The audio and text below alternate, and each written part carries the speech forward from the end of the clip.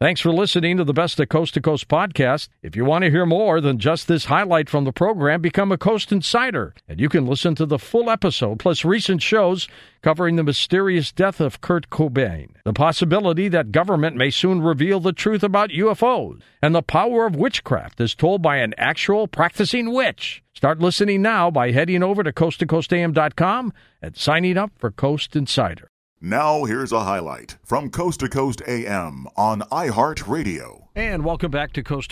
George Norrie with you. Michael Mays with us. Shadow Cats, the Black Panthers of North America. Michael has been investigating sightings of both out-of-place known animals and those that may or may not exist. Michael is the owner and writer of the Texas Cryptid Hunter blog, serves on the board of directors of the North American Wood Ape Conservatory, is the author of Patty, a Sasquatch Story, and also Shadow Cats, the Black Panthers of North America, as I just mentioned. Michael, welcome to the program. Appreciate it. We are fascinated by cryptozoology, and you're right in the middle of it. How did you get rolling into this? Well, I'm 50 years old. I grew up kind of in the golden age of monster programs on TV and through the 70s, programs like In Search of and The Mysterious Monsters and movies like The Legend of Boggy Creek and so on. My story in that regard is probably not too different than a lot of people who are interested in these topics, but most people grew out of it. I guess I never did, and I've just been fascinated by the whole thing ever since. Are we talking about something physical or something that could be a little more paranormal? Well, it depends on what we're talking about, I suppose. Okay. If we're talking about the Black Panthers, the large black cats, I believe they're flesh and blood animals. I think there's a biological entity or entities behind what people are seeing. I have seen and not received any reports from any witnesses that would lead me to think there's any paranormal aspect to it, at least not yet. How about Bigfoot? Physical or something else? Same. I believe what we're looking at is a North American great ape, and again for the same reasons. Now, there's a lot more information out there from various sources who report all kinds of weird and strange happenings, which I don't have any explanation for. I wasn't there, so I would be speculating only. But my experience, the experience of my fellow NAWAC members, we've not seen any kind of behaviors or experienced anything that we didn't feel could be explained. Normal grade 8 behavior. Let's talk first about these Black Panthers. We'll talk about Bigfoot in our second half of the show here with you, Michael. And people are already calling to talk to you, so it's going to be a busy night for you. But these Black Panthers now, are we talking about small, wild, feral-type cats, or are these like the big ones that you see in Africa? Well, the sizes they come into me, the reports, they vary a little bit from what I would call slightly larger than a bobcat up to, some witnesses have told me that they're estimating what they saw weighed close to 200 pounds. So you're talking about... That's a big cat. Large animals. That certainly limits the possibilities of what they could be. And it brings into question whether or not everybody's seen the exact same thing. Maybe there are possibly multiple candidates that could explain it. If you think of the whole phenomenon as a puzzle, there might be several pieces that fit together that form the whole picture, as opposed to it just being one particular animal. Now, are we talking about an animal, a creature that is roaming in North America, and primarily where? Well, the bulk of my research and the sightings that come into me, I'm in Texas, and that's where the bulk of my sightings come from, Texas, and then extending outward through, I guess, what you would commonly refer to as the American South. That's where most of the sightings. I've collected well over 300 accounts, wow. Of which about half of those I've decided. I've deemed those to be credible accounts. The others, I'm not necessarily ruling those out, but there are just some variables involved in the others where I feel like mistaken identity might have played a part, or the glimpse of the animal was just so brief they just can't really be sure of what they actually saw. So, but you even weeding it out by 50%, I'm left with about 150, 160 sightings that, they're pretty convincing. Now, we're talking about a creature that is cat-like, right? Mm-hmm. Very big, and you would call it more of a panther than a tiger or a leopard? Right, and I guess the semantics of the matter very much are in play here. Take a mountain lion, for example. It has the most names of any cat in the world because it has the widest distribution of any cat in the world. It ranges from Canada all the way down to the southern tip of South America, and as such has just dozens and dozens of regional nicknames: catamount, painter, puma, cougar, mountain lion, and the list goes on. When we're talking about these black panthers in the South, where I'm from, when someone uses the word panther, it's just understood that they're talking about a big, black, long-tailed cat. Okay. May not be a panther by breed. Right. And the fact of the matter is they're a panther is another name that is used to describe a mountain lion in a lot of parts of the world. Okay. But in the South, where I'm from, when somebody says panther, they're talking about a big black cat, and there's not a better illustration of it than the Carolina Panthers NFL team, their logo on their helmet. It just says Panthers. They're not called the Black Panthers. They're called the Carolina Panthers. But what does their mascot look like? It's a snarling, big, black cat, and that's pretty typical of what a Southerner thinks of when they hear that word panther. Melanism is a dark-skinned hair condition that afflicts people and animals. Might these creatures have that? It would appear so, yes, sir.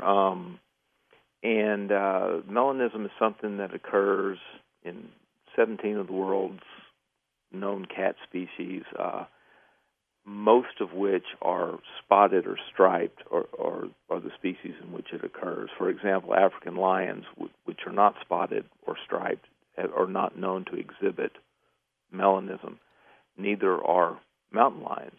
They're a solid color. They don't have those features.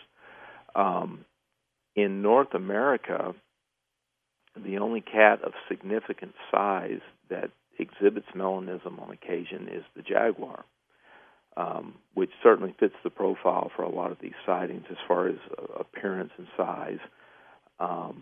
It's thought that less than 10% of the jaguar population exhibits melanism, but an interesting thing about it is the trait.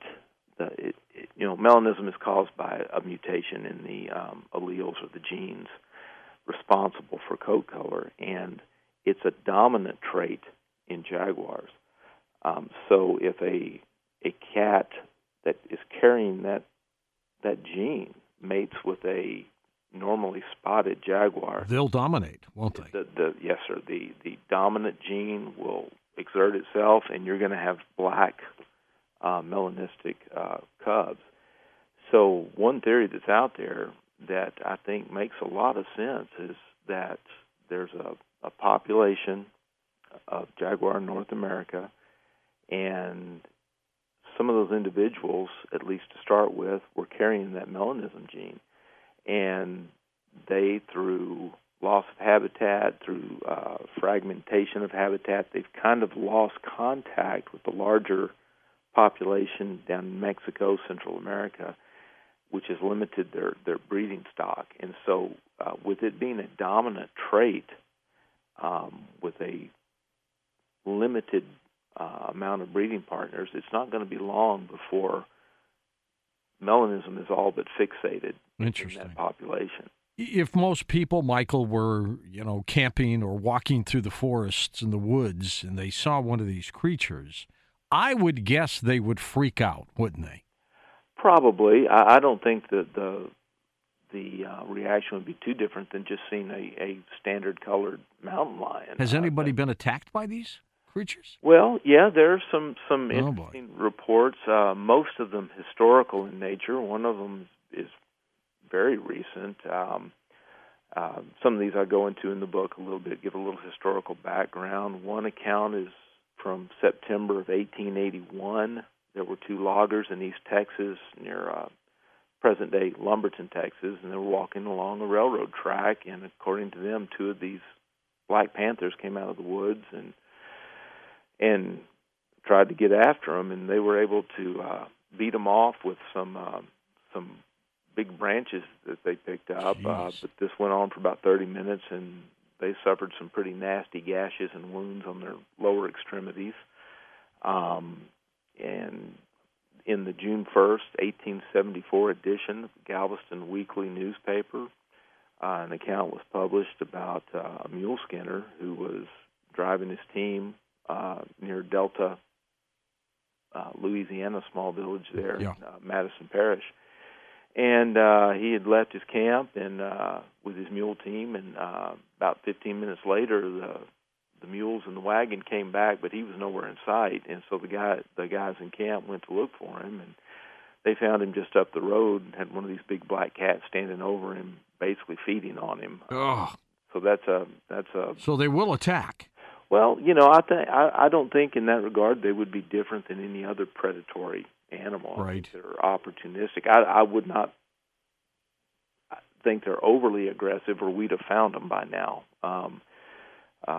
Animals that are like that, they present themselves often and might get shot. And exactly, there we have. Exactly. It's kind of the example I always kind of refer back to is why the population of black bear versus grizzly bear there's such a disparity there. And right. The difference is black bears survive because 99% of the time they run away or they climb a tree when they encounter humans. Or they're hiding.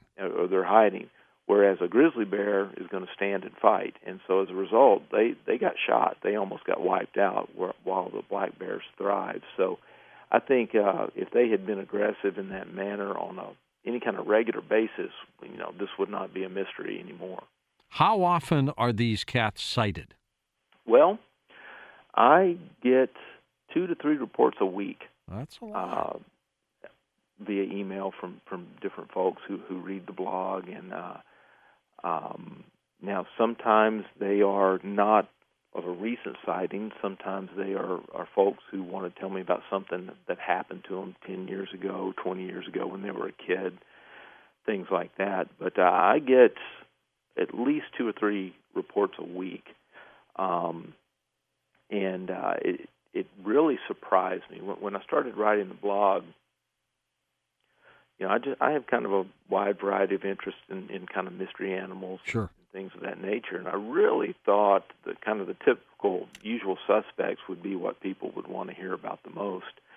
The Bigfoots, the Loch Ness monsters, the chupacabras, all that kind of stuff, which I'll have an interest in all of that. But I published a post on Black Panthers at one point, and my inbox just exploded. And it has become, and it hasn't really stopped since, and it has become far and away the most popular topic on the blog. Why do you think that is? I think more people have seen them than have seen some of these other mystery creatures. It's an animal that, where I grew up in East Texas, it was just, everybody just knew they were real. Now, they weren't considered common by any means, but they were not considered anything that was just way out of left field either. Everybody knew you had coyotes out there, you had the occasional mountain lion, you had the occasional panther, the black panther, and all the other critters, that live in the bottoms and in the woods. And it was just accepted. Nobody thought anything about it. And I was actually in my 30s before I realized that science didn't recognize the existence of such an animal, and I just couldn't believe that, And when I tell people back home that now, that they're ready to fight, they're upset. You're impugning their honor. You're insulting them. You're calling me a liar. I know, all that kind of stuff, and all of them have seen one or know someone who has, and I think it's just a more common experience, and I think that's the reason for the popularity. Listen to more Coast to Coast AM every weeknight at 1 a.m. Eastern, and go to coasttocoastam.com for more.